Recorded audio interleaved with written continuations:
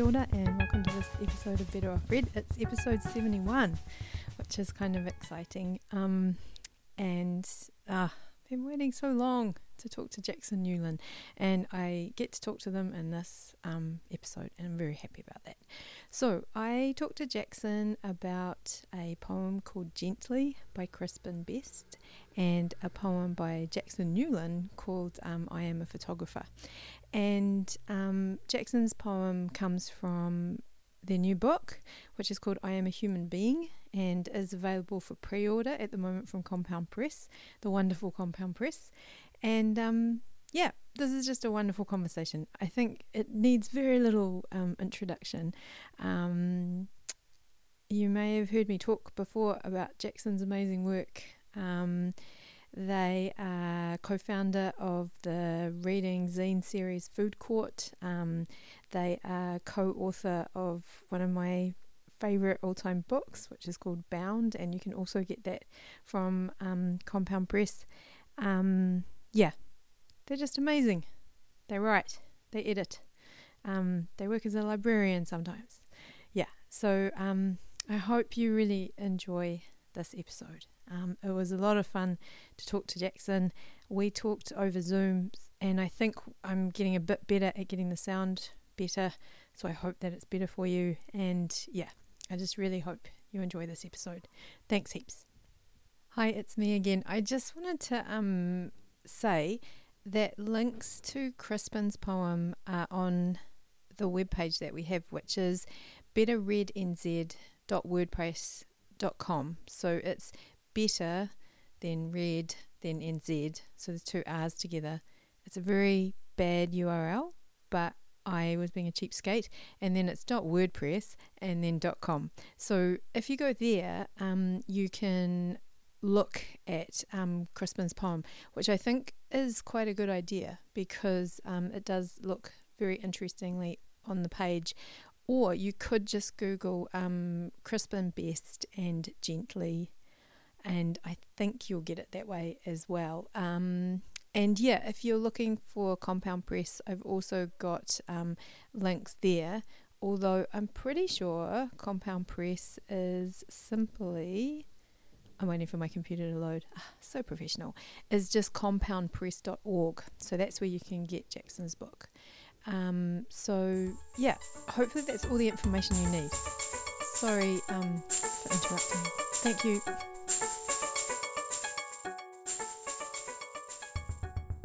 Hello Jackson, how are you? How are you? I'm doing pretty good. It's very nice to see you. I can see you. That usually, that makes me feel better. It's rare these days. It really is. I'm missing everybody quite a lot, actually. Yeah. I didn't expect to, but I think I'm missing people. Thank you so much for coming on the podcast today. I really appreciate it. And we have decided to talk about two poems. We are going to talk about a poem by Crispin Best, which you recommended and which I am now absolutely in love with. And we're also going to talk about a poem from your latest book, which is very exciting, called I Am a Human Being, and that is I Am a Photographer. So we thought that we'd start off with Crispin's poem first, Crispin Best's poem, and I wonder if you would be willing to begin by reading this poem for us. Okay, the poem is called Gently, and it goes like this. Time, you say. The sky is pale from the end of itself, and gently. One day I want a warm balcony to fall asleep on with you. That's all, but we got old.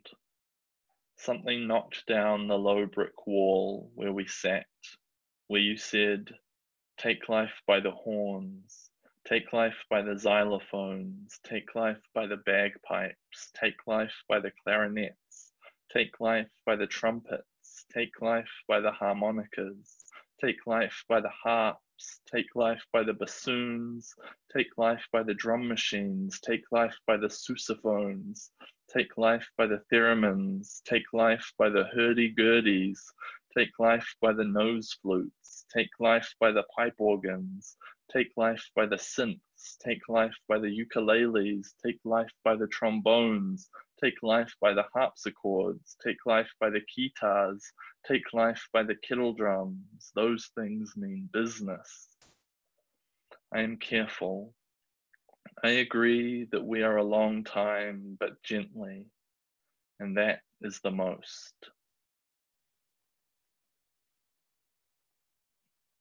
Oh, thank you so much. Oh my goodness, it was so great to hear it read. And yeah, I'm going to pop a link to the poem as well, because one of the things I think I wrote to you about this is that yeah, it looks a very particular way. But before we get to how it looks, I just wonder if you can remember when you first like came across this poem or met it. I don't really remember the exact circumstances, but I do remember that I used to have a Tumblr where I posted like poems and excerpts from poems that I liked. And it was called Fuck I Love Poetry. And on there, I posted a screenshot of like the bit of the poem where it says take life by the, and then all the different instruments, because that was the part that I really, really loved. And I can see that I posted that on December 12th, 2013. So I guess that's probably when I first saw the poem. What an amazing thing to have like a moment for it like that. That's incredible. My God. Yeah. Can you remember like taking that you know that was the part of the poem that you popped up there, that screenshot. Can you remember what drew you to it? Like I mean obviously it's a wee while ago, but can you remember what drew you to it, or maybe what continues to draw you to it? I mean, to be honest, I don't care that much about the rest of the poem. That is the part that really I love. And I think it's just so funny and playful, and I love stuff where like people use double meanings of words, I guess, and that's what he does with Take Life by the Horns and just kind of riffs off of it. Um, yeah, it also looks really cool on the page, that specific bit, kind of like goes diagonally down the page. I can't really describe it that well with words, but people should go and look at it. Kind of looks a bit like a staircase, maybe. That's what I thought with it, is that like I think that I said this to you, it feels like it's falling down the stairs, and like then it makes this big even louder noise because it's all these instruments falling down the I never stairs thought of in it my head. before you mentioned it, but that absolutely, now I'm always going to think of that when I look at it. This idea of how it does look on the page, I think that was the first thing I noticed about it. There's lots of white space. Things are sort of spread out a little bit. Can you talk a little bit about how you think that affects how we read it? When I was like trying to find it, this poem again, when you asked me to come up with a poem, I pulled it up on my phone at first, and the phone screen is like too small for it, so it gets all like messed up, kind of. Still looks interesting, I guess, but I don't think it looks how it's meant to. Yeah, because like the parts of the poem before and after that kind of instrumental interlude, they're very like kind of spread out, like you said, and like kind of fragmentary almost. Just like 2 or 4 words sitting in kind of like a pool of white space at a time, which I don't know. I feel like it slows down the poem. Like if it was just kind of in one column, like a regular poem would be, you'd just kind of blaze through it more quickly. Whereas this makes you take your time with it, I guess. And yeah. Because that's yeah, I really like that idea because to allow that much white space around each word is kind of quite exciting for me. Like it feels like silence in a way. Like yeah, I don't know. Anyway, I'm a weird reader. Yeah, I love stuff that plays with like uses heaps of white space and visual formatting and stuff. Kind of like before I even read something, like if I see it looks like that, I'm like, oh, this is cool. Um, that's definitely the sort of thing that I'm drawn towards. Yeah.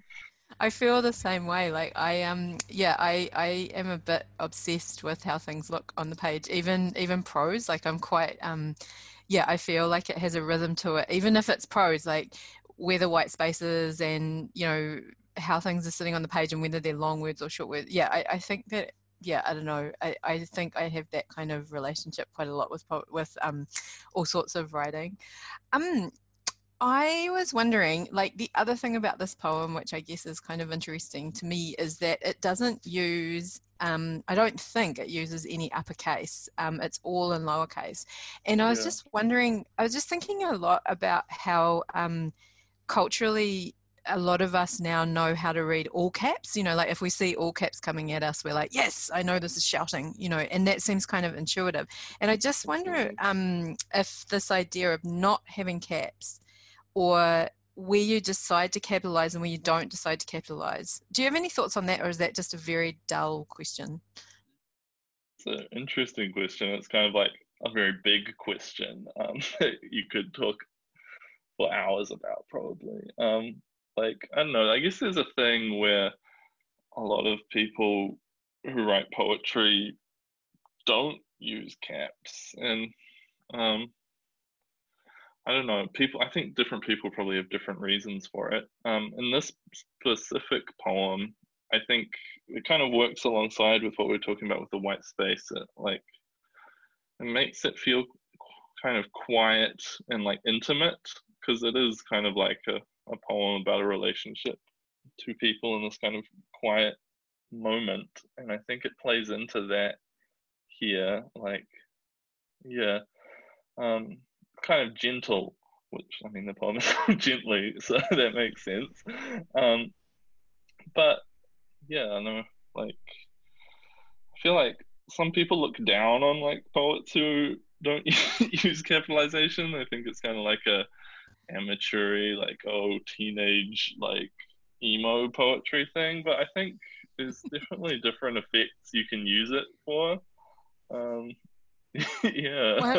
One of my favorite parts of my life was when I used to spell pip with a small p, because I feel like it looks out of, always felt like pip capitalized looks wrong and kind of out of kilter a little bit. And yeah, I just, man.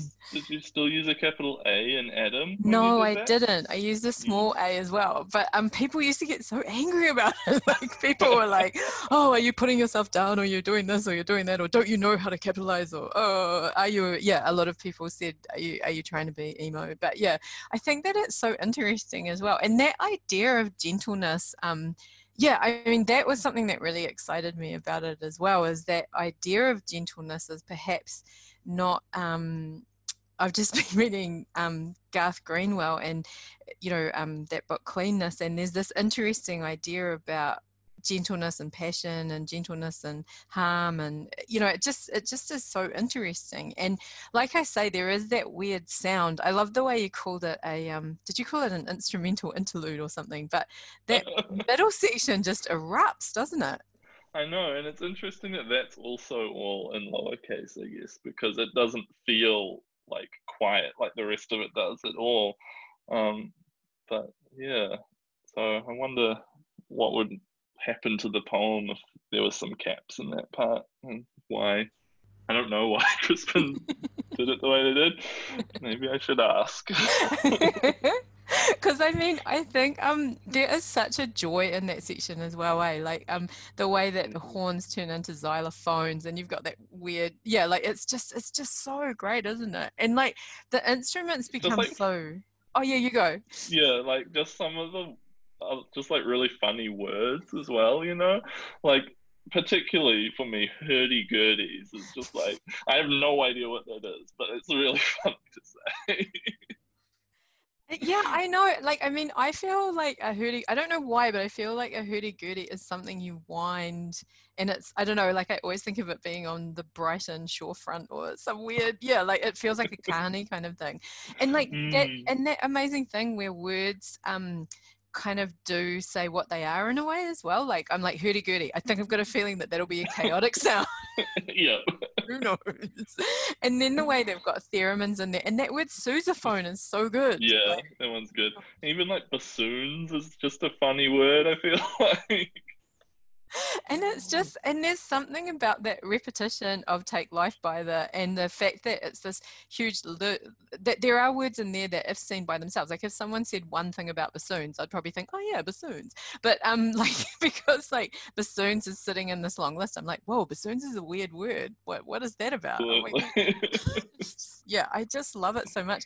And what I guess I'm always interested, like, you know, in this kind of rapture, I don't know what you call it, but in this kind of listing like this, I'm always interested in how you get yourself out of it, you know, and the way that this poem gets itself out of it is it just, it kind of stops, doesn't it? Take life by the kettle drums, those things mean business, you know, and it kind of comes to this And landing, that's which, like a joke as well, I feel like.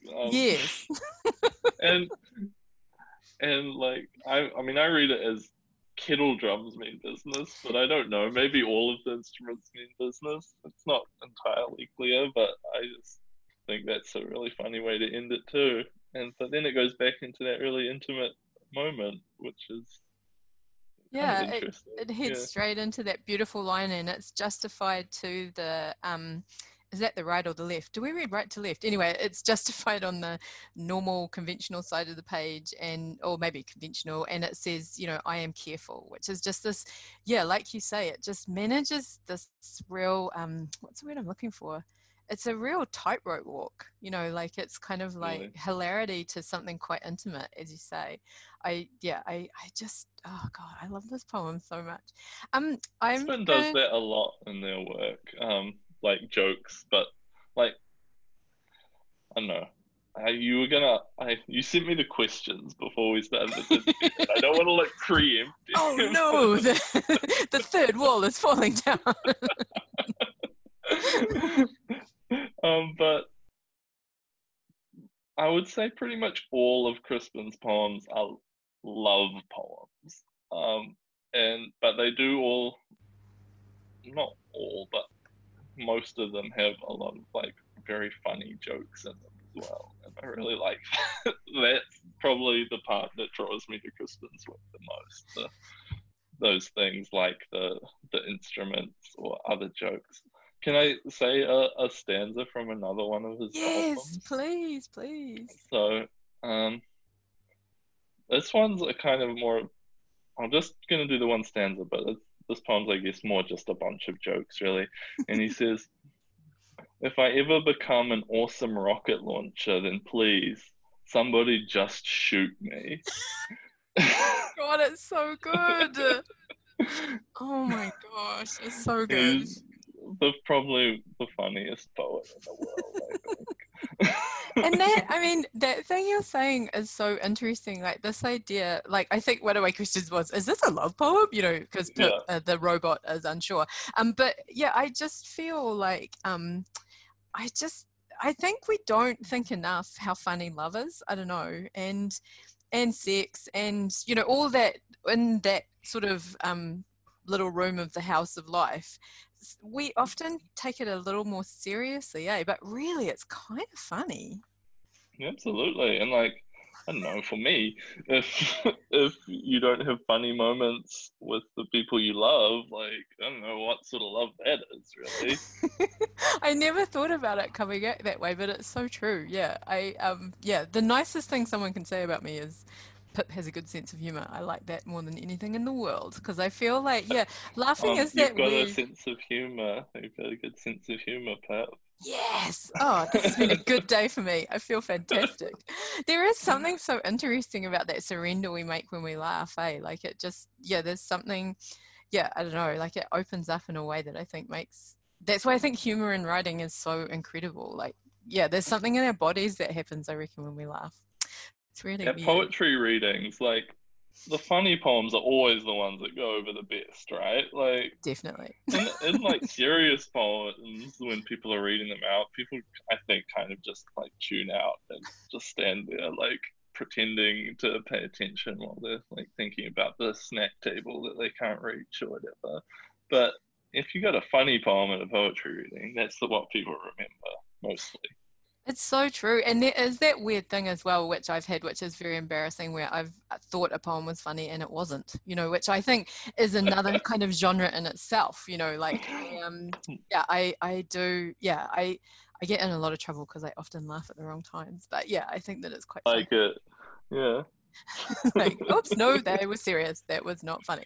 Oops, a daisy. Can I ask, speaking about reader response, one of the things that I'm really interested in, and I think it might be a dumb idea because I don't know about poetry, but this poem, there are several paths you can take through it. Like, because of the way that it's set out, you could theoretically read columns and then, the column at the right and then the column at the left, or you could read across the page from right to left, or, some of the things sit by themselves, so you could maybe read them at different times. And I'm just wondering, I've got this idea that often in writing, whether it's prose or poetry or nonfiction or whatever it is, there's a degree of freedom for the reader, and some poems are maybe freer than others. Some poems maybe give the reader more autonomy than others, maybe to even bring their own experience and stuff like that. Do you have any thoughts about a poem that's laid out like this? Yeah, I think that definitely poetry, especially poetry that plays with like kind of formatting on the page, does give the reader more of that freedom to kind of approach it from different directions, which I really like. There's this one form of poem where like it's two columns next to each other, and I'm never sure like if you're meant to read it like all the way across the page or like one column and another column. And I think the point is that you can do either, but then some people write it like where it doesn't work one way, and I'm like, I don't get it at all. But I mean, I guess that's kind of part of the point, right? People can just do it like you can write that form either way and it's fine, and you can read it either way. Because yeah, I guess I'm not huge on like inherent meaning. Like it's definitely all like at least 50% like what the reader brings to it versus what's on the page. Um, yeah, like with this one, it kind of has the two columns in it, and there's there is kind of like a disjointedness to that kind of first section anyway, where like the sentences I guess aren't like completely like correct English necessarily. Like they, I don't know, if you put it into Microsoft Word, there'd probably be like a little zigzaggy line underneath it. So it kind of would work reading it either way, I think. Yeah, I just find it yeah, I find it really interesting to allow a reader that much. And I guess that in a way, you see, this is what I think so clever about this, is that in a way it almost preempts any kind of reading. So I was just thinking, like, is this dangerous because people might misunderstand? But I think there's something very clever happening here, especially when it comes to that falling down the stairs bit. Like when we're there's no mistake. Like, I think that it's very hard to read that any other way than the way it's set out on the page. Whereas, Yeah. so I just wonder, like, it feels like an extremely clever, not clever, I hate that word because people think I'm being, clever, but I just think it just seems so well crafted. And, I think maybe my sort of, what do you call it? My thesis is maybe there is the illusion of freedom, but also it's like one poem written several ways or something. Yeah. Oh, such a good poem. You say that like that section with the instruments, like it's very clear, but I think there's different ways of looking at it, because you compared it to going like falling down the stairs, and it does kind of look like a staircase, but it also really reminds me of like in Google when you start typing something in and it comes up with like the recommended like searches or whatever. Yeah, And like true. yeah. So I don't know. Like it in both ways. Still, kind of you read it the same, but there's definitely different people will like have different associations, I think. That's so cool. And like, there's also that thing that you imagine. Oh, I don't know. I don't know if we'll still be here in 100 years, but I really love that idea that I feel like this poem will be a different poem, in 30 years or 40 years when people look at it again. I was just looking at how great those takes look down the. Oh my gosh. Anyway, it's just such a beautiful visual feast. It's just so Yeah. great. I love it so much. I also love your poem. Oh my gosh. Your book is amazing. Your Oh, book is thank you. so amazing. I was worried that this would just end up me going, it's amazing. I love it so much. It is so great. I'm happy for you to just do that for the Oh rest of yeah, well the let's do podcast if you want. that. Let's do that for 20 minutes. I am gonna ask you to read it because I love it. Would you be Totally. willing to read yeah, you said it's okay to call them poems. That's right, eh? I can call this a poem, or is it a section, or is it a fragment, or is it a oh my I think gosh. of them as poems. Yeah, like And because I you're wrote happy to them. read. Oh, sorry. And you're Yeah, happy to read one of them out of step as well, eh? Like yeah, outside of its section. Sorry, yeah. you were saying you wrote them as poems. I wrote them as poems individually, I guess. I have at times thought of it as kind of one long poem, I guess, but it's also just individual poems. It can be two things. Oh no. What? Do you mean there's no binary? Ah, yeah, that sounds very good. It's so nice. I can see the book. I am seeing the book on the screen and it looks beautiful as well. Oh my gosh, it looks amazing. Okay, do you want to read I Am a Photographer?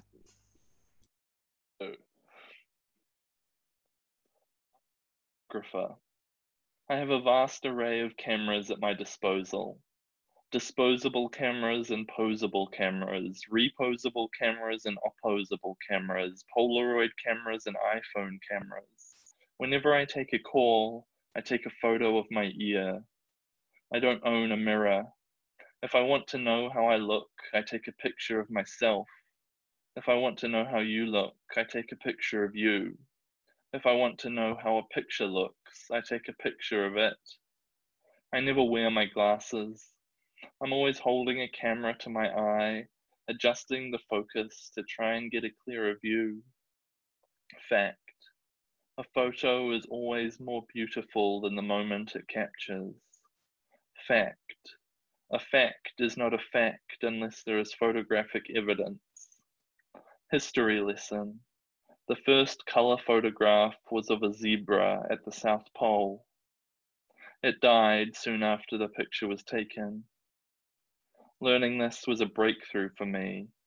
I started taking pictures of completely dark rooms and displaying them in galleries with white walls where waiters wore white tuxedos and served white women white wine from goblets of white gold. There was a lot of cocaine. There still is. My eyes have filmed over. I'm wandering through a desert of ice and snow, searching for the skeleton of that first zebra.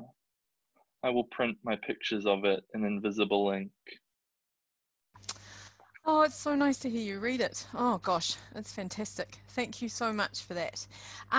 Before we start talking about the poem itself, I was wondering if you could talk a little bit, or if there's any way you could talk about maybe the poem and the context of the book. I don't know whether you would like to talk about maybe how the book started forming, or how, yeah, I don't know, like, could you talk a little bit about how the book sort of started? I will take a stab at it. Thank you, I appreciate it. Stab um, is good. yeah. So it's been a long time in the works, this book. I think I wrote the first poem that I wrote was I Am a Robot. And coincidentally, that one is in all caps. Um, Oh, yeah. throwback to earlier in the conversation. Um, and I wrote that in, it was either 2010, 2011, so like 10 years ago. Um, and I wrote that one, and that was a poem that very much came out of being extremely lonely and depressed. And then I thought that was probably the best poem I had written at that point. So I was like, okay, I'm going to write some more poems that start with I am a.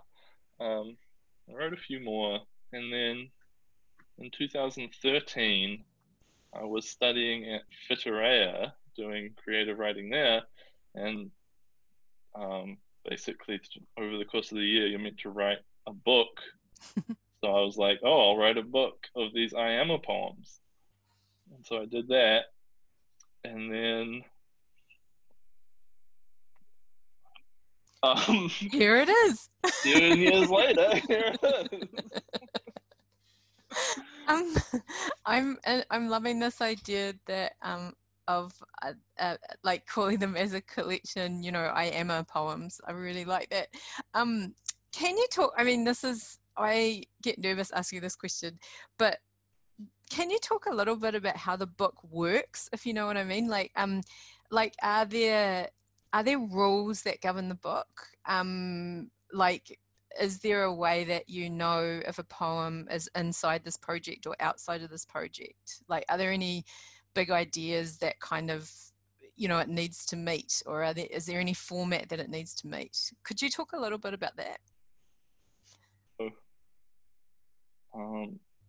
There's one big rule in the book, which I think if you read the book will be quite clear, is that every poem starts with the words I am a, and so I am a, something, and then the poem is from the perspective of that thing.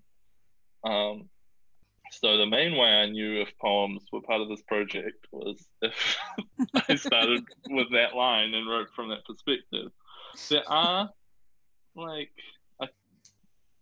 I can think of two right now. There might be a few more that were poems that I had written, and then I kind of shoehorned them into being I am a poems, which was pretty easy for one of them and very difficult for another.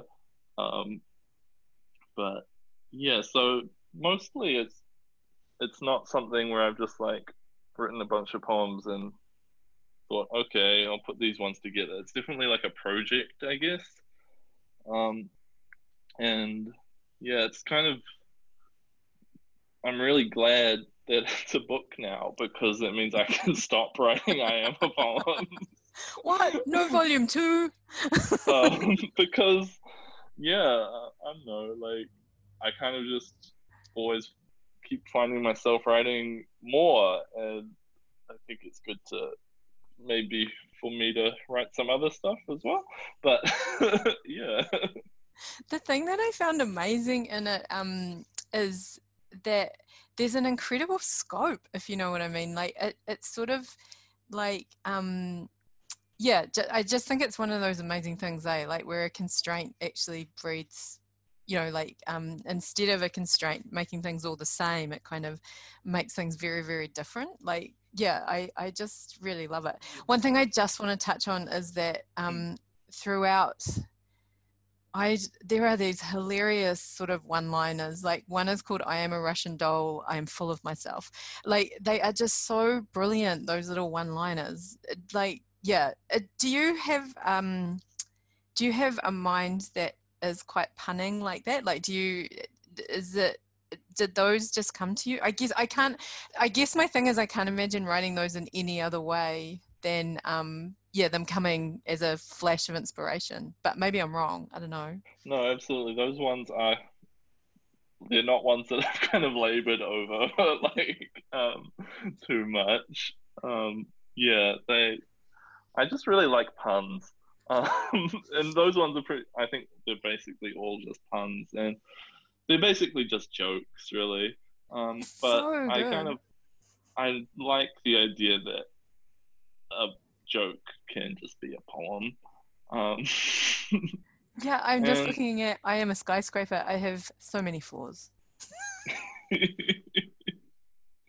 I mean, they're essentially like dad jokes, really, I guess,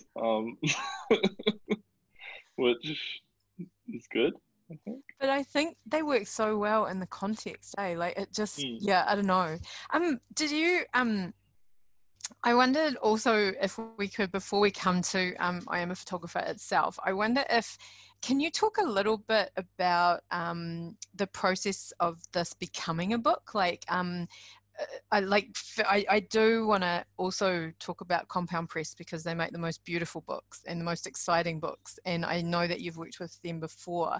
But I'm just wondering about the ordering process, or even some of the decisions about layout. Like these page numbers are really beautifully kind of displayed, and just stuff like that. Do you have any thoughts on any of that barrage of thoughts that I've just thrown at you? Um, I feel really lucky that Chris wants to make things that I write into books. Um, Compound Press is run by Chris Holdaway from Auckland, who is he's also a poet and a cool person. And several years ago, he published a chat book that I wrote with my partner Carolyn DiCarlo, called Bound, which was about um, Kanye West and Kim Kardashian. If Kanye was a reptilian alien who had crash landed on Earth, um, and yeah, so that was a great experience. And I'm I'm like extremely lucky in that kind of Chris for both projects has like come to me and be like, hey, I want to publish something by you. um, what have you got? And so that's a lot easier than having to like submit work to people and have them say no. um, so yeah, but so yeah, um, this year is the first year that Compound Press are putting out like kind of full length, perfect bound books. They've just done chat books in the past. Um, and so Chris emailed me and was like, "Hey, I'm gonna start doing this. Do you have any weird projects?" I was like, "Well, I've got this book." um, and yeah, he laid it all out and did all the design. And then I said, actually, no, let's change this and this and this. So it's quite a collaborative process, I guess. Like we went back and forth on the cover quite a lot, and then he did a layout which was crazy, and I was like, let's maybe tone it down a little bit. Yeah, it's really fun and it's nice.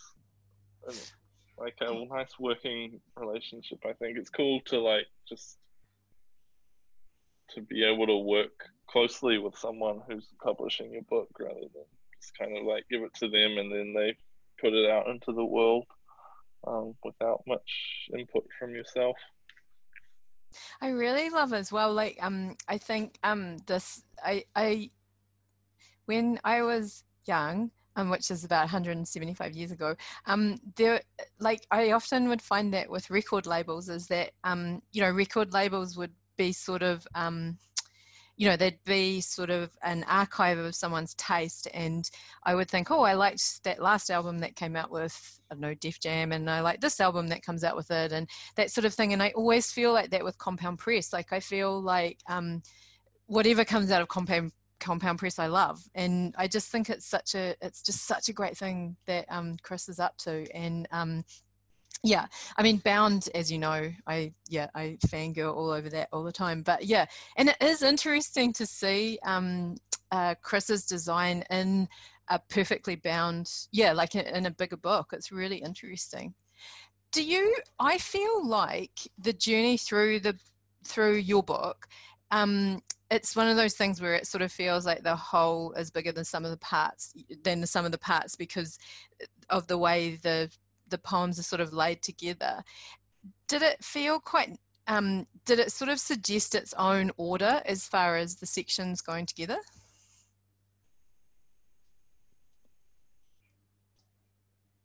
I definitely didn't write it in order. Um, yeah, I I always wanted it to kind of almost tell a story or something, but it didn't come out that way. Um, Oh, I would beg to wasn't. disagree. I Ooh, think I okay. think I think it's definitely got a progression, you know what I mean? Like it definitely feels that I read it all in one go, and it definitely there's something going on. Like I don't think I could tell the story. But there's definitely an emotional, I don't know, I think it's very well structured. I think it's very well put together. Thank you. There's definitely like I don't know, like 2 or 3 or 4 poems that I was like, oh, okay, these ones clearly like go next to each other. I think ordering it, the more difficult part was like kind of figuring out which order those chunks of poems should go in was more difficult. So I did the classic, print everything out and lay it all over the floor method. Um, like, but then there's some poems that I always kind of knew where they would go. Particularly, the first poem was always "I am an egg," and the last poem was always the last poem,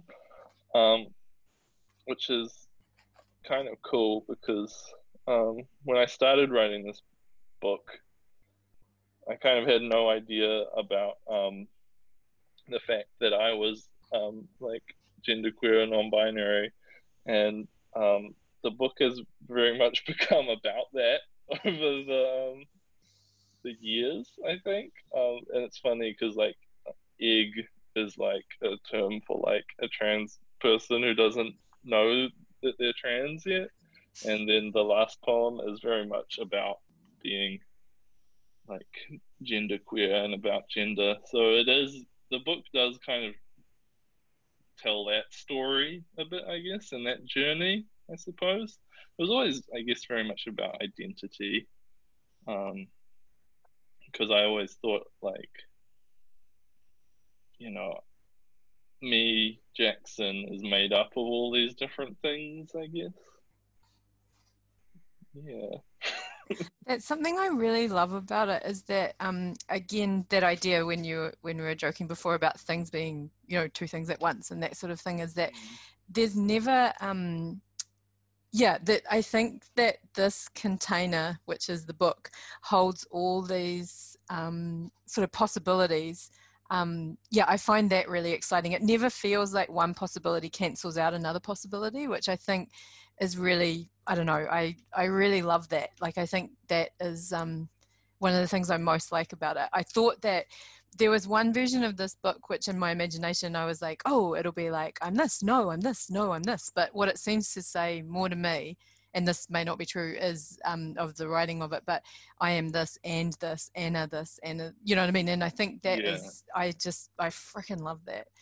Speaking of that, can I say one thing? Yes, first? Please, of course. Yes.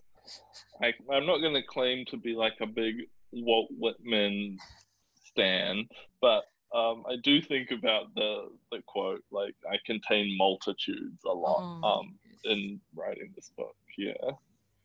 Oh my gosh. Oh, sorry. I always get this thing where Walt Whitman was one of the first poets I ever read, and I have my friend Sarah Graham to thank for that. And I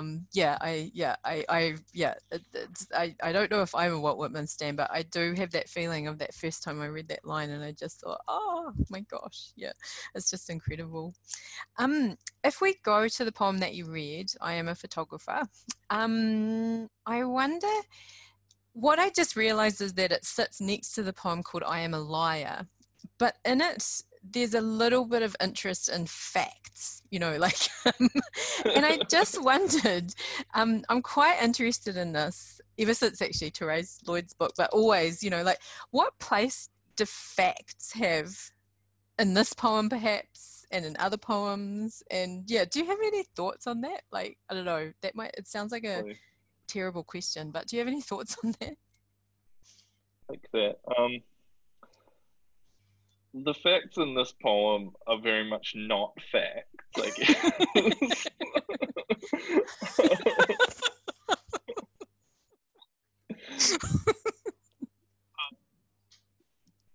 But I kind of like the effect of stating something as a fact in a poem, and it kind of doesn't like matter whether it's true or not. It's just like I don't know, there's something about it that like a weight, I guess, that calling something a fact gives. Um, yeah, the facts in this poem are kind of just like, I don't know, are they jokes as well? I'm not sure. That's what I was thinking about them is so cool, is that I don't know, like for me they did feel quite funny because they sort of feel like, you know, I feel like I'm constantly doing that, like making these statements that I'm like, right, I'm this, you know, like, or I believe this, and then 2 minutes later I'm like, oh, actually, I must admit that I went searching for the first color photograph ever taken. And yeah, I'm an idiot. What is the? Do you know what it is? Yes, I Because I found don't. all. Yeah. See, this is the other great thing about this, isn't it? Like, I mean, that's a language thing. Oh, throughout our talk today, I just cannot stop thinking about S's amazing poem and like this idea of things existing outside of language. And yeah, I'm just questioning everything, which is just, oh, I just love what their writing can do for me. But yeah, I was thinking about, you know, like if you say it in a certain way, we're used to that rhetoric. So we're like, yes, yes, and we sit up straight. You know, like I think this just shows such an interesting thing about language. I think, you know, like fact colon, you know, like, and then history Yeah, lesson colon. It's just, yeah, for yeah, sure. and it I does that think. great. Oh, sorry, you go. Sorry. Oh well, like I guess these are fact.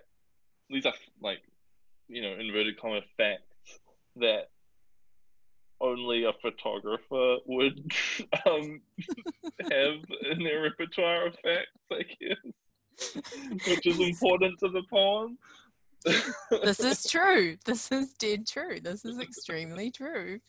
The Yeah. other thing, I mean, like, I just love so much about this poem, but the other thing that I worked out it did to my brain is this the color. It feels like such a um sight poem, and it seems to play visual jokes on me as well. Like, I know that deserts can be of ice, but when it said I'm wandering through a desert of ice and snow, I instantly went to the sand color of deserts and then had to flip to ice. And then this idea of the dark rooms, you know, with no lights on, and the you know, the white tuxedos and the woman, oh my god, this line, served white woman white wines from goblets of white gold. Like, do you, I don't know, like, have you got thoughts about like visual images in poetry? Oh my god, what a huge question. Could you write a thesis on visual imagery in poetry? Um, it's really cool that's something you take from it, because I feel like I don't think about that stuff a huge amount when I'm writing poetry, and I wouldn't say that I'm particularly good at it. Um, for me, um, like I really enjoyed like the I guess the repetition of white, and like there's like a lot of oh shit, I'm forgetting my literary terms, Pip. Um, Uh-oh, don't where look at all me. the words start with the The same letter. words, the words.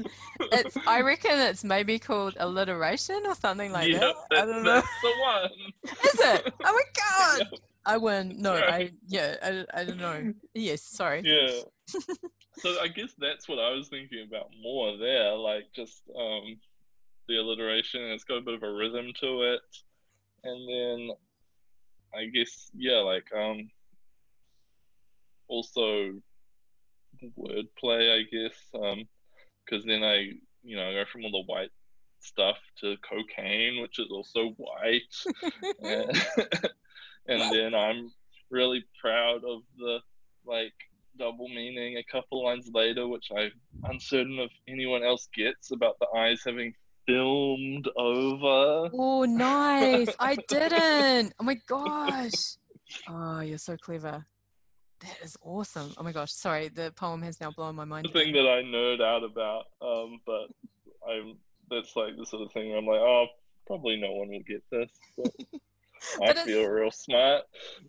it's that thing, eh? Like it's in there and the energy of it's in there. And yeah, I don't know. It's pretty great. And oh my God, that's so interesting, that thing of like how the words, yeah, like, I mean, the sound of the words, yeah, I don't know. Like, yeah, I'm so, because I do love that repetition. And there's something really interesting about, yeah, like there's something interesting about that word white. I just, yeah, it's a weird word, and it feels charged in interesting ways as well.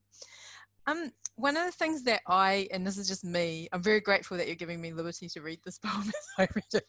But one of the sort of sections that I was really interested in is a section that says, if I want to know how I look, I take a picture of myself. If I want to know how you look, I take a picture of you. If I want to know how a picture looks, I take a picture of it. And I was just thinking,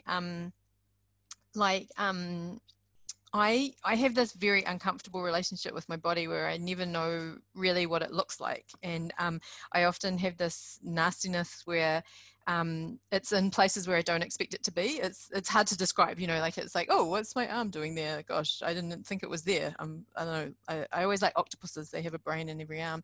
But I just wonder about this idea of, you know, how we look, you know, how I look, and that kind of thing that's in the poem. Is that, I mean, that may just be me, but I just wonder if there's anything going on with these ideas of how we look. And yeah, do you have any thoughts on that? I'm probably overreading. No, I don't think you are. And I think that there's a lot of that in there. I feel like I'm kind of the type of poet who will be writing about something without realizing it a lot of the time.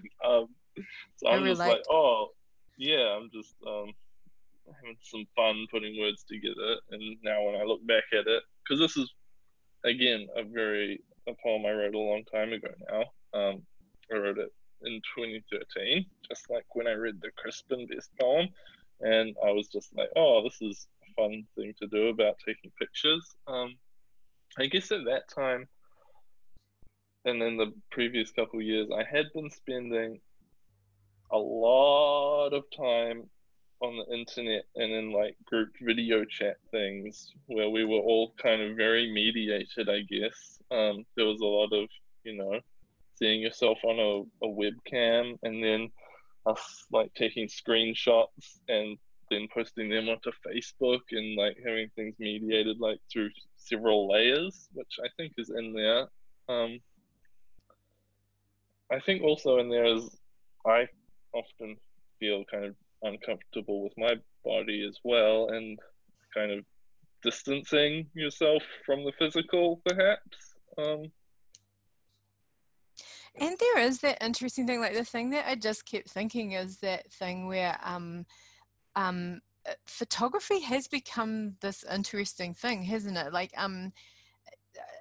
yeah, I don't know what I'm trying to, I think I'm probably showing my age, but that thing where I never quite understand myself in a photo either. Like I'm like, oh, I'm like this. And then I see a photo and I think, oh no, I'm not like that.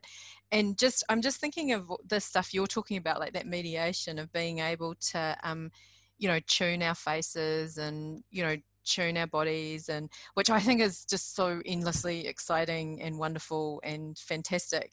But yeah, it's just, I don't know, like I just think there's just so much in that idea of taking a picture of ourselves. Of myself. That's what the line says. And taking a picture of others. It's kind of cool. Yeah, I think there's reading it in this day and age, you can probably read it as something about stuff like people editing their Insta photos and stuff. And then that later section about the art galleries, I'm sure read something about the art world into that. Neither of those things I was necessarily cognizant of at the time of writing, but they're definitely there. Isn't that like, this is one of the things I find terrifying and exciting, is that kind of contract that I enter into if I put some writing into the world. And yeah, like there's I sort of do hand it over to a reader and sort of say, what do you think? And yeah, it's, man, it's very scary, but I think I wouldn't have it any other way. Like, imagine if like people wrote stuff and then other people could only read it like with the intent of the author in mind. It'd be so boring, I think. It really would, and it would just die on the page, wouldn't it? Like it would just be, because I feel like that's kind of where the oxygen, like, like when people say to me this, and I'm like, oh, and like, I'm very grateful when people do that. I'm very grateful.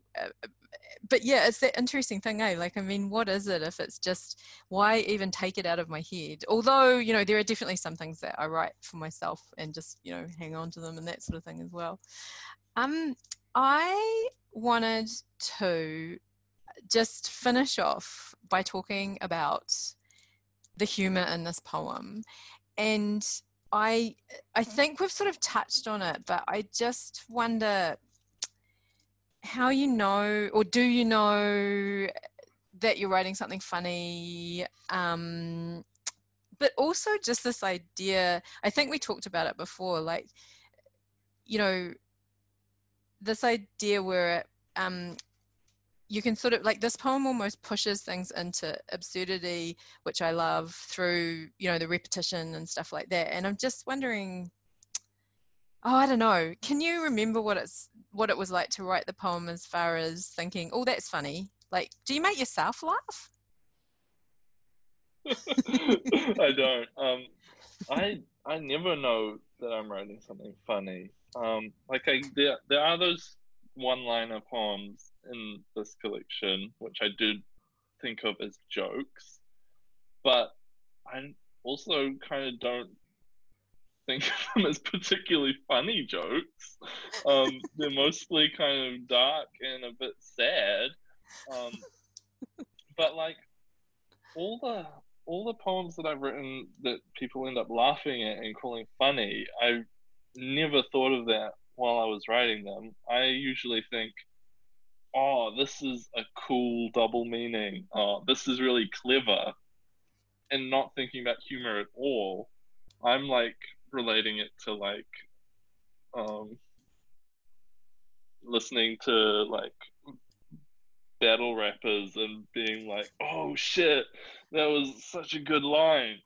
Not like, oh haha, what a jokester. But I guess people have a different context.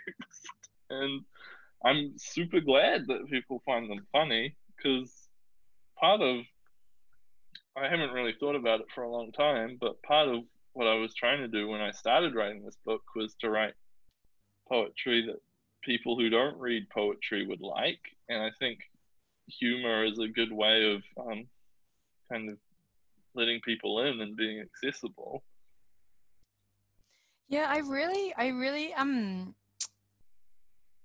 relate to that. Like, I mean, it is odd, isn't it? Like, I have had occasions where I've planned to read something out loud, and I've sort of thought, oh, I'll need to pause for laughter there, because I am like, I sort of think that's funny, and I pause and nothing happens, and then I start reading and people are laughing at something completely different, like the bit that I thought was the most poignant piece I'd written, and I don't know, like, I really like it. I'm kind of like, oh, okay, we're laughing at that, that's great. We'll do that then, that sounds great. We have to talk about battle rappers. Talk to me about, can you talk to me a little bit, like, you like hip hop, I like hip hop, I like rappers. Now I'm sounding like a 50-year-old woman, which I am. But can you talk a little bit about how, like, why, I don't know, can you just talk a little bit about that and how it sits in your work? And yeah, I mean, were you drawn to that first and then poetry? Or yeah, can you talk a little bit about that? Rap and hip hop music has definitely been like the main genre of music in my life, I guess.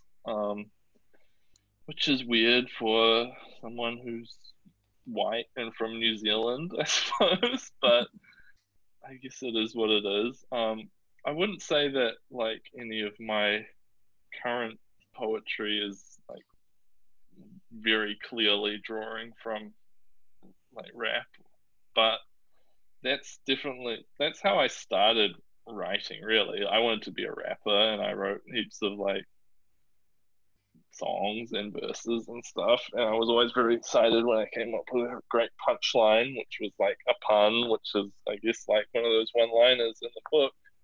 So, yeah, I think I started really getting into poetry when I realized, oh, I really like writing these, but I'm bad at actually rapping, and I'm very anxious about being in front of large groups of people.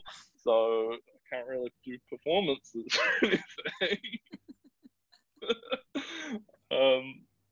But yeah, I definitely think it's in there to an extent, and just focus on like wordplay and stuff like that. Interestingly, I guess I don't really think about rhythm that much, but it is sometimes, like, if you're thinking about something like repetition, that can create rhythm without you kind of necessarily counting syllables or whatever. Yeah, so I think it'll probably always be in there, just like kind of in like the foundations of what I do, maybe. I wrote in my diary earlier this month, like, I never wanted to be a writer. I always wanted to be a rapper. Everything that I've written is like an album in disguise or something. Definitely, like, I mean, I definitely see that, and I think what I think is so interesting, like,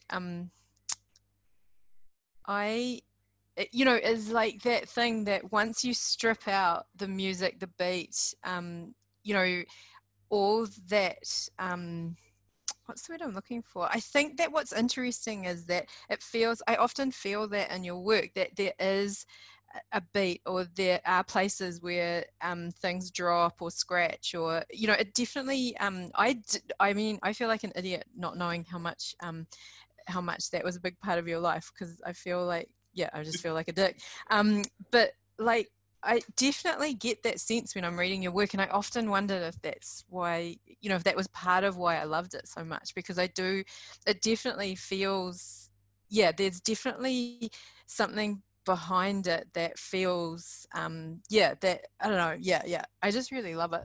I love it. I love it. I love it. I love it. It's fantastic. It's fantastic. Is it evil to ask, I didn't even put this in our questions, but are you writing at the moment? Like, what does it feel like when a book comes out? Do you take a rest, or, yeah? Well, I had to do some edits on this book, which is writing, I guess. And then I haven't been kind of working in a focused way on a project at the moment. I'm always writing, usually just fragments of stuff in my Google Doc called Everything, where I just kind of try and write everything. Started doing a diary a little bit, but I also have a couple other books that I've like written which need to be reworked, and I would like to publish one day, which you know all about, Pip. I'm very excited about at least one of them. Yeah. Oh my God. Yeah. It's superb. Like everything you write, basically. Like, oh my God, I want to see. I also am very interested in this everything document. I wonder. I don't know. I kind of want to make a project out of that as well. Like, I've thought about it as like a kind of an ongoing zine thing, like everything volume 1, etc. Yeah. And I think, oh, you go. Oh, there's this part in the document somewhere where I wrote like, at first I was trying to write down everything I remembered, then I tried to write down everything I thought. Now I'm trying to write down everything, something like that. I love that. Yeah, yeah. So it's just kind of like a bunch of just random shit, really, just the thoughts that I have, like just be like 2 words, and I think fit nicely together, or it could be like a paragraph about some like emotions I'm feeling or whatever. I think it would be cool to. I wouldn't publish it just as a big chunk, but I could edit it and turn it into something. I think. Yeah. Oh, Someday, maybe. I think I got excited about these fragments stuck together. You know, like I was imagining like a couplet and then like some thoughts and then I don't know. I just it Love sounds amazing. fragments. Fragments are the best. Fragments are the best. Let's live our life in fragments. That sounds amazing. Just to finish off with, sorry, I'm keeping you way longer, but No, just it's that fine. thing you were saying about zines. I remember that I think may have been the first. I know that I'd read your work before, but I know that I remember a project you did about the Fast and the Furious, which I still think is one of the best projects ever done. That was you, eh? Yeah. So Yeah. that was back when I was big into like an online, like kind of an international online writing community thing, which has fallen apart and had a lot of people who turned out to be really shitty in it. That So, sucks. but it was an exciting time in the moment, and that's where I found a lot of the writers who have been really important to me, like Crispin Best and a bunch of other people. And that project was fun. It was like a bunch of people each wrote. It was like Too Fast, Too Furious, the novel, basically, and we each got given like a few minutes of the movie to novelize, I guess, and it was a lot of fun. I think I kind of miss doing stuff like that. It's very playful, and it's like it didn't really matter if it was good or not, to be honest. I still think it's one of my favorite documents in the world. I still go back to it quite a lot. Oh, cool. And I'm very That's sad exciting. that some people are not cool, but yeah. And this idea of publishing, that I remember just being so excited by the way you and Caro as well, like, and lots of other people, like, but just this idea of and I think you said this to me once, and I maybe have been misquoting you for years, that you see publishing as part of writing, and that publishing other people is as important as writing. And I don't know, like, am I misquoting you there? Like, can you talk a little bit about the relationship between publishing and writing? Is there a relationship? Well, yeah, because I guess I got started in like being published and writing, kind of being committed to writing, I guess, through that online community. And I mean, so that's kind of how I was introduced to like kind of how publishing works, and in that community, like it was really just like someone would make a WordPress site and be like, hey, I'll publish some of your poems or whatever. And there was a lot of excitement, and like if you're excited about someone's writing, I think you want to publish it. Like, and yeah, so that's something that I always am interested in doing and want to keep doing. Caro and I have plans for more publishing projects, and like whenever we talk about it, it's just like, it's when you talk about writers whose work you like, and we're like, oh, we've got to publish a book by this person because they're awesome. And yeah, it's cool seeing a bit more of that happening in New Zealand at the moment. It's like that Stasis Journal just started up with Jordan and oh no, Sinead. Sinead, yes. Overby, and there's also a designer whose name has now, I can't remember the designer's name, sorry. But yeah. And just like, it's really easy with the internet to publish stuff. Like anyone can do it. There's no, like, if you have the internet and a computer, you don't even need any money. Like, you can make a website for free. You need time, I guess, which is important, and it's very cool if you can pay writers, but like you can do stuff, and with zines as well. Like it's very cheap to publish a zine, especially if you can get free printing somehow. So if you're a student or if you work somewhere that has a photocopier. It's so exciting for me because it just brings back so many nice memories. I remember when I was a teenager, we had one friend who had access to a photocopier. We used to break in there at 2 a.m. in the morning and we'd make zines and band posters, and yeah, like it was just, I just think, I don't know, there's nothing more exciting.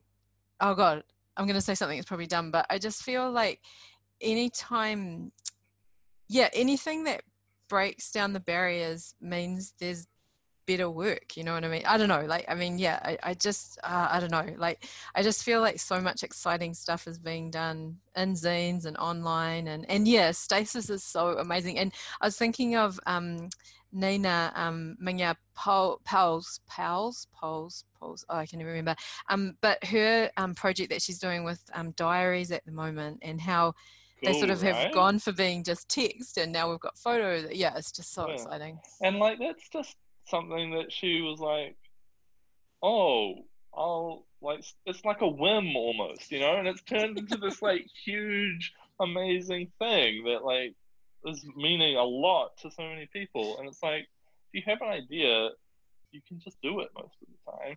But yeah, I've probably stopped doing as many things like that as I used to, and that's sad, and I should do more of them.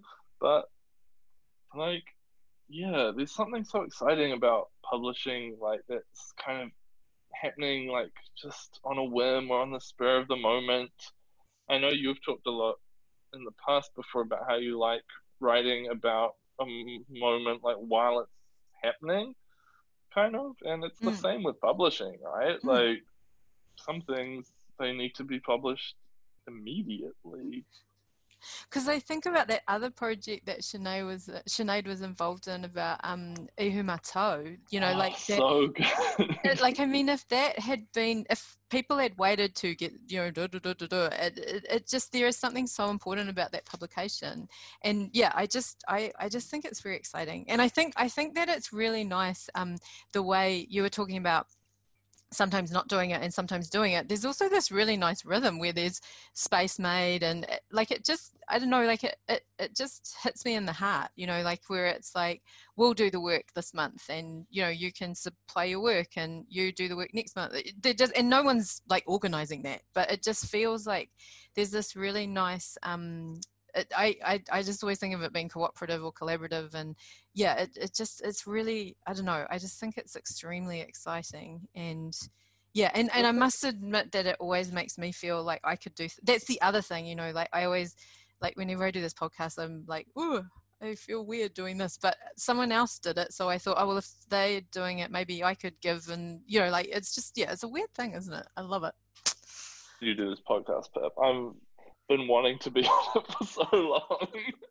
I've not wanted to disturb you. Oh no, the I don't think you've ever disturbed me. Oh good, I'm glad. I wanted to say, a cool thing about that Ihumato publication that Sinead and others put together was like you could see the genesis of that online. Like someone tweeted like a piece that they wrote about what was happening, and then like so did a couple other people, and they were like, hey, we should put together a publication about this, and then it happened, you know. And like I love that, and the way that the internet can help, you know, help those sort of things happen. And I agree with you saying how it's collaborative. Like that's one of the coolest things about that sort of project, is like people working together. And it is, I mean, I just feel, I was even thinking about when Essa did that zine as well. Like it was like there was a tweet, if I did this, da da da, and often that's how I see things start, where I get very excited about it. And I know that there's, you know, it's a trash fire on the internet and everything, but gosh, there's some good stuff going on, you know, and like stuff that feels very democratic as well, you know, like yeah, I just, I don't know, I feel very excited. feel very excited. Look, I've got it here. I don't know why, but I have Te Rito Te Harakiki right here, sitting beside me. I don't like to work too far away from it. It makes me happy. Thank you so much, Jackson. You're amazing. Thank you. And yeah, I think everybody should buy your book. They can pre-order it, They at sure Compound can Press. on Compound Press. Excellent. Please Excellent. pre-order it. Yes. Let's sell all the copies. We like to sell all the copies. That is what we like to do. Yay. Thank you so much. I'm going to stop us recording now.